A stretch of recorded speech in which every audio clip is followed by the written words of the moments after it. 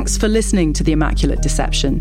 And thank you so much for all your messages and comments. We're really glad that the story has resonated with so many of you. This is a special bonus episode.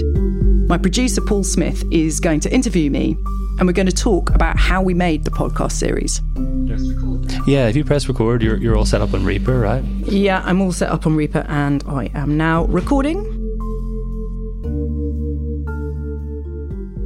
Let's start at the beginning, Jenny. You came to me with the story in the first place. Yeah. How did you first come across the Carbat case? It was in 2017, in spring 2017, when Tim Bouters was trying to get the judge in the Netherlands to allow them to extract Carbat's DNA. And they went public for the first time about the case. And I'd read some news reports on The Guardian, on the BBC about it.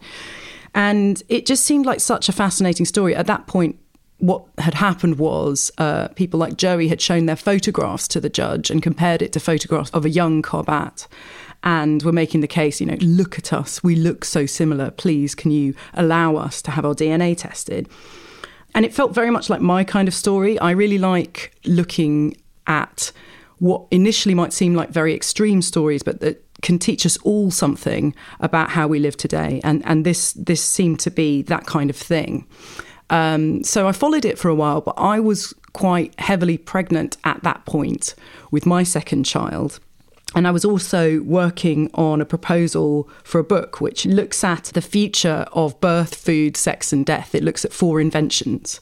And the birth section was about technology and assisted reproduction. So I kind of had it in my mind for a long time. I had my baby, I went on maternity leave, and I was researching all sorts of things to do with technology and birth.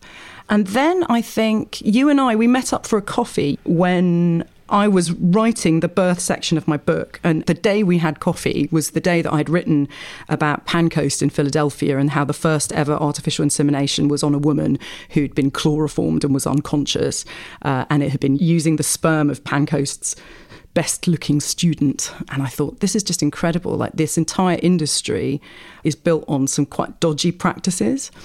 And so, yeah, we had that coffee, didn't we? And we had a chat, and I told you about the Carbat case and the other cases. And it must have been about a year ago.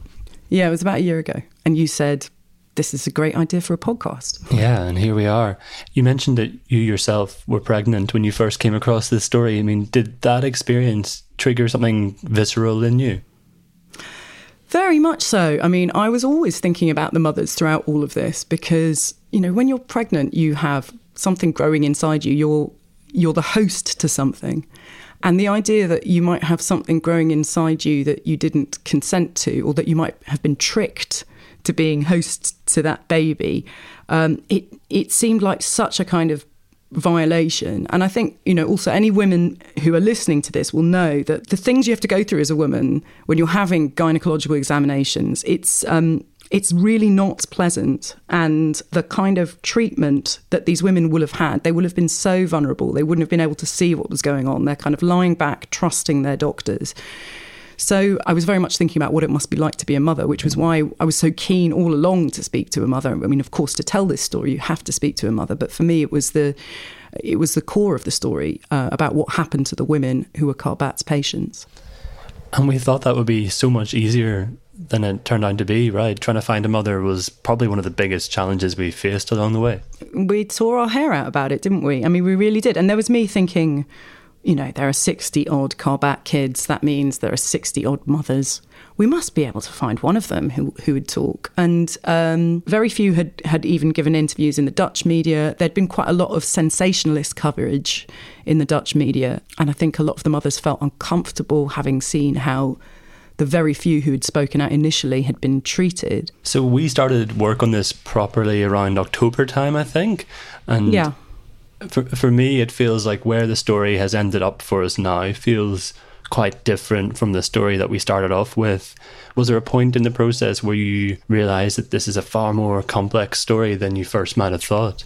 Definitely, because so many of the characters we've spoken to, we've spoken to a lot of people who weren't Carbat's children but are still his victims. They're victims of the terrible way that he ran his practice. People like Natalie. I think we never imagined that we would be broadening the story out that far.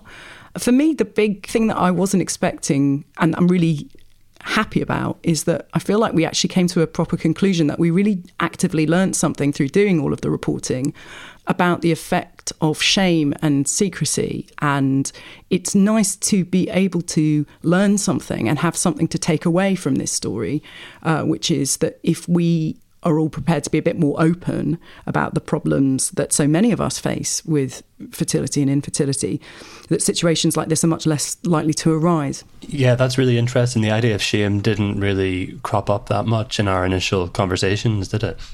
No, not at all. Not at all. And particularly, part of the beauty of this story was that the children of Karbat were in their 30s generally. And so they were old enough not just to speak for themselves, but to speak really well for themselves. You know, they're fully grown adults, really able to advocate for themselves. And so they weren't talking from a position of shame at all. They were just angry about what had happened to them and their parents. And it was a kind of onion that we had to peel back to kind of work out why we weren't getting certain interviews or how certain situations could arise. Certainly the ones that we spoke to, the one thing that they all shared, apart from this feeling that they wish their parents had been more open with them, the one thing that they shared was that they were happy to have found each other. They were happy to have discovered this extended family, and in discovering that family, being able to answer some questions about themselves. So it was lovely to see that warmth, although I know that not all Karbat children have wanted to be involved with their siblings so much, but yeah, their circumstances were very different. Their attitudes to Karbat were very different, and some of it was really unexpected. I mean, certainly when we met Marcia and Inga and had dinner with them, it was a lot of fun, and they were laughing a lot, and I just wasn't expecting that at all. I think we were expecting much more gloom, weren't we? Well, I think so. Or I don't think we were expecting quite so many laughs, but they're both hilarious, and there's so much love between them that, I mean, looking back, it's obvious that it would be that way. But at the time, I think when we were approaching people, we were saying, we know this is a very sensitive story, and we're going to treat it intelligently. But they were more than happy to laugh and joke about it. Yeah, it's amazing. And on that, I think that was on our first trip to the Netherlands when we met Marcia and Inga and Joey. And on that same trip, we went to see the clinic. I think it's the very first thing you hear in episode 1. It's us walking up to those gates. Do you want to talk a bit about what that was like? To see this building in Barendrecht, where so many of these stories that we've featured, they're all connected to this address. Well, we'd spoken to some of the people we interviewed on the phone before, and the building kept coming up as it's being this very, very strange looking building that was once a farmhouse, but it's actually quite grand, and it does look like a Disney cartoon, and it's quite kind of imposing, and has the stalk on the roof, which seems to be a kind of, I don't understand why they don't take it down now, particularly because Karbat isn't there anymore.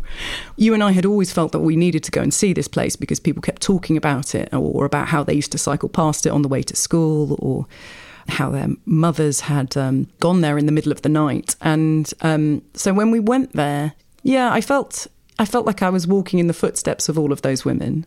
I think anyone who has had any fertility issues or had a baby, when you walk to those appointments where you're having a scan, or something dramatic and life-changing is going to happen to you, you feel such nerves and trepidation. And that wasn't even taking into account the kind of shame and secrecy. I mean, we know that many of these women went in the middle of the night. Karbat certainly told them that they mustn't tell anyone they were having treatment. So I felt like I was walking in the footsteps of these incredibly anxious people who also wouldn't have wanted to be seen at all. It was a strange experience. I'm Samantha Cole, host of the new season of Understood, the Pornhub Empire. Over the course of 4 episodes, I'll tell you how a horny YouTube knockoff in Canada came to dominate the porn world, only to shatter their cheeky reputation in a massive scandal. The Pornhub Empire is a new season of Understood from the CBC. Available now wherever you get your podcasts. What are your thoughts on Rita Karbat now? Because she's someone that we tried to contact throughout the series. It seems that she hasn't spoken to any media at all. She's kept very quiet during all of this. Yeah. how implicated do you think she is in all this? It's very difficult to say. Rita Carbat did not inseminate Carbat's patients with Carbat's sperm. And it's easy to blame her for a lot of this because Carbat isn't here. And I think people are really desperate to find someone to blame. And a lot of their anger has been transferred onto Rita because she is the kind of living symbol of Carbat at the moment. She's the person who appears in court whenever they do have these hearings. I don't want to speculate too much about what her involvement might be. She worked at the clinic with Carbat. She's in a lot of those documentaries with him that were shot in the 90s. She was a constant presence beside him. It's clear that she was quite protective of him in the later years when, certainly when Natalie went to Barendrecht to try and confront him and when Camille went. So she did kind of act as a gatekeeper to him. I think she could make her life a lot easier if she did say something. She doesn't have to talk to journalists, but if she made a private statement to the children of Carbat and to the people who have been affected by his actions, saying that she regrets the heartache that they're feeling, I think a lot of them might take some comfort from that. And also it might deflect some of the anger that's now just being directed at her. But there's a case that's ongoing, and I'm sure that she is trying to protect herself and protect her children who are going to share in Carbat's inheritance. So I'm sure she has her reasons for keeping quiet. But it's a really tricky one. I think a lot of the people we spoke to who are part of the compensation case, obviously they would like to win some damages, but it seemed that their biggest desire is to have an apology that would actually go quite a long way for them. Yeah, I think it's about being seen and being allowed to be. These are people who've spent their whole lives doubting themselves and being told to ignore those doubts, who are finally justified in having those doubts. And I think they want recognition of the fact that they've been wronged. It's part of how they are now rebuilding their lives, knowing that they have been lied to. And I think if Rita publicly recognised that, or at least recognised it in their presence, that would mean a lot to them, given what they've been through. I think even for someone like Lydia, the mother we spoke to, who is not part of this case, I think what you said about being seen is really interesting with Lydia, because she told us when we interviewed her that the mothers like her are often forgotten in this case. I wonder if we could talk a bit more about kind of the aftermath of our interview with Lydia. I think in the episode itself we documented our process of going to Benidorm quite clearly. But in terms of treating Lydia's story with the sensitivity it really deserved, do you want to talk a bit about how we approached that? It's very difficult when you are doing interviews on such sensitive subjects and you really want the audience to get a sense of the gravity of what has happened to somebody. You do need them to talk it through with you. And I was very conscious of not wanting to re-traumatise her by getting her to talk it through. But she was very insistent when we were there that it was a story that had to be told because there was just no attention being given to the mothers. So I was very careful when I was interviewing her to let her speak for herself as much as possible. And that, of course, was difficult with the language barrier. I know you and I spoke a lot in advance about whether or not we should be doing it in Dutch and getting a translator in there with us. And I think we felt that that would make it even more uncomfortable for her to have another stranger in the house for her to talk to. And given that Fred's English is good, we thought he could act as the translator. It's much better to hear it directly from her and have audiences be able to relate to her. But these were all very difficult decisions that we had to make at the time, how she could tell her story in the best way and in a way that didn't bring up so many incredibly upsetting things again in a way that she couldn't handle. And it was about us being in the room with her and Fred, her husband, wasn't it? I mean, we could intimate so much just from her body language of being sat beside her. Yes, and she's a very warm, smiley character who, in many ways, I think, is hiding behind her jolliness in many respects. And at the end of the interview, we all kind of exhaled. She grabbed my face. Do you remember? She cupped my face in her hands. And said thank you, which was very moving. And I felt like I didn't owe, she didn't owe me any thanks at all. We were just so grateful to her. And I think part of the reason why she was prepared to speak out was because of her unique circumstances, in that her husband, who was the legal father of her children, isn't here anymore. And she has been married for a long time to somebody completely unconnected from this, who doesn't bear the guilt and the shame. I think she was glad she did it in the end, although I know that she was worried when we were editing it as well about how it would go. And normally when you're a journalist and your interviewees want to know what's going to be in your piece before it goes out, you have to be careful because, of course, there are lots of people involved in the making of this. There's me, there's you, there's Peggy, our editor, there's lots of different people involved. And you never want to promise that something's going to be a certain way when you're not in control of all of it. But we did share with her a lot of the episode before it went out repeatedly. Yeah. We showed her a transcript of the parts from her interview that we were using. Yes, and we made, there were certain details that she wanted taken out. We took them out, and we were trying to be as sensitive as possible with her. But I know that it was still difficult for her, wasn't it, when it came out? I think it's always a shock to, hear the response as well. I think yes, the main thing for us was we really wanted to protect as much as we could her relationship with her children. To have found out this information that she did fairly recently, I think there's a sense that they're all still trying to come to terms with a lot of it. Yeah, and I think that no mother would want her children to feel like she would rather they hadn't been born. And that wasn't what she was saying at all. But of course, it's extremely sensitive. After the episode went out, Fred, her husband, sent me an email with some responses that she had received from other women. Some were women who'd been to Karbat's clinic and had similar experiences, and I think they felt really, really grateful that she had spoken out in the way that she did. I think that was really helpful for them. I think it's also really important to say that she really loves Peter, her son. She loves him enormously and wants to continue having a healthy relationship with him. They're just trying to navigate how to do it in the light of this news, which is such a bombshell in their lives. One thing that we were trying to work out over the course of the series was, why did Karbat do what he did? Yeah. And we heard so many different reasons from different people. For you, did you come to any kind of firm conclusion by the end of it? I think it's a combination of things. I think he definitely had a superiority complex. He felt that he knew better than his patients, and he felt that he didn't have to abide by the rules that other doctors abide by or are supposed to abide by. You build up a picture of somebody who has a very high opinion of themselves. I think the fact that he only retired when he was forced to retire does suggest that there was something compelling him to continue doing it. And I certainly think he must have had delusions of grandeur to feel like he had so little responsibility to obey the rules or to inform his patients. We encountered so many other doctors who had done similar things. Do you think that kind of era is over, or are there still ongoing cases like that, do you reckon?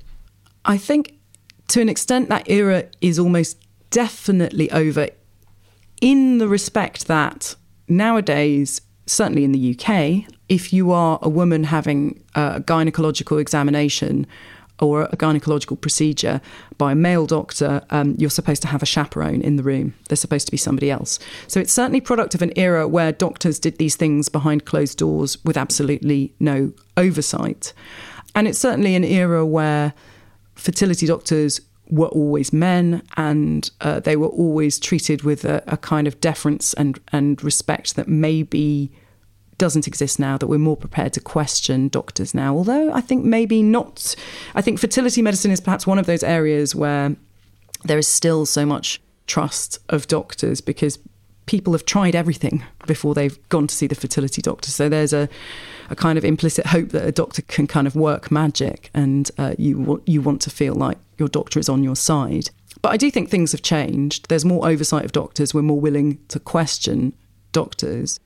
It feels like the culture of anonymity and secrecy that was so prevalent in Karbat's time is beginning to change now as well. I think assisted reproduction is becoming more and more normal, and people are more prepared to talk about it.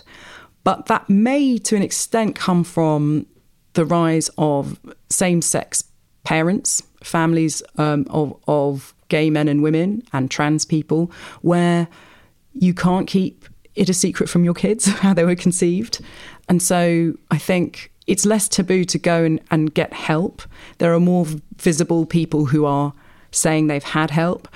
I think male infertility is still very much taboo. I wrote an article for The Guardian 2 or 3 years ago, which looked at male infertility.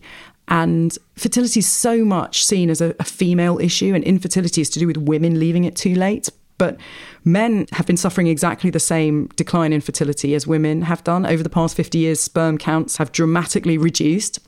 And the men that I interviewed for that piece talked about the complete shame that they felt and were made to feel, not just from people around them, but also the doctors treating them, and the language of all of it, of firing blanks. It's so tied up in masculinity that while I think having help conceiving children isn't necessarily as taboo as it was, I think being infertile if you're a man is as taboo as ever and is as difficult as ever. So I do think there's still secrecy when it comes to using donor sperm, particularly among heterosexual couples.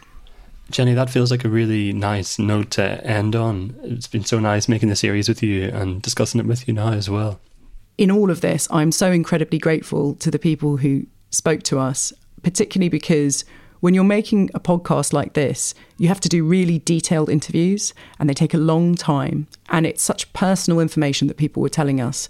And we sat with them for quite a long time. So I'm so grateful, not just that they shared their stories with us, but that they were prepared to do it in so much detail. And I hope that those interviews have sparked the conversations that those individuals so wanted them to spark among all the people listening to this.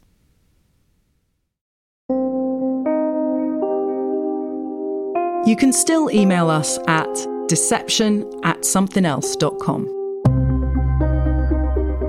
The Immaculate Deception is a Something Else production. It was written and presented by me, Jenny Kleeman. Paul Smith is the producer, with additional production from Arlie Adlington. Mixing and sound design comes from Will Short at Spoke Media. The editor and executive producer is Peggy Sutton. Thank you to Magda Saron, Dan Cocker, Mark Rivers and Steve Ackerman.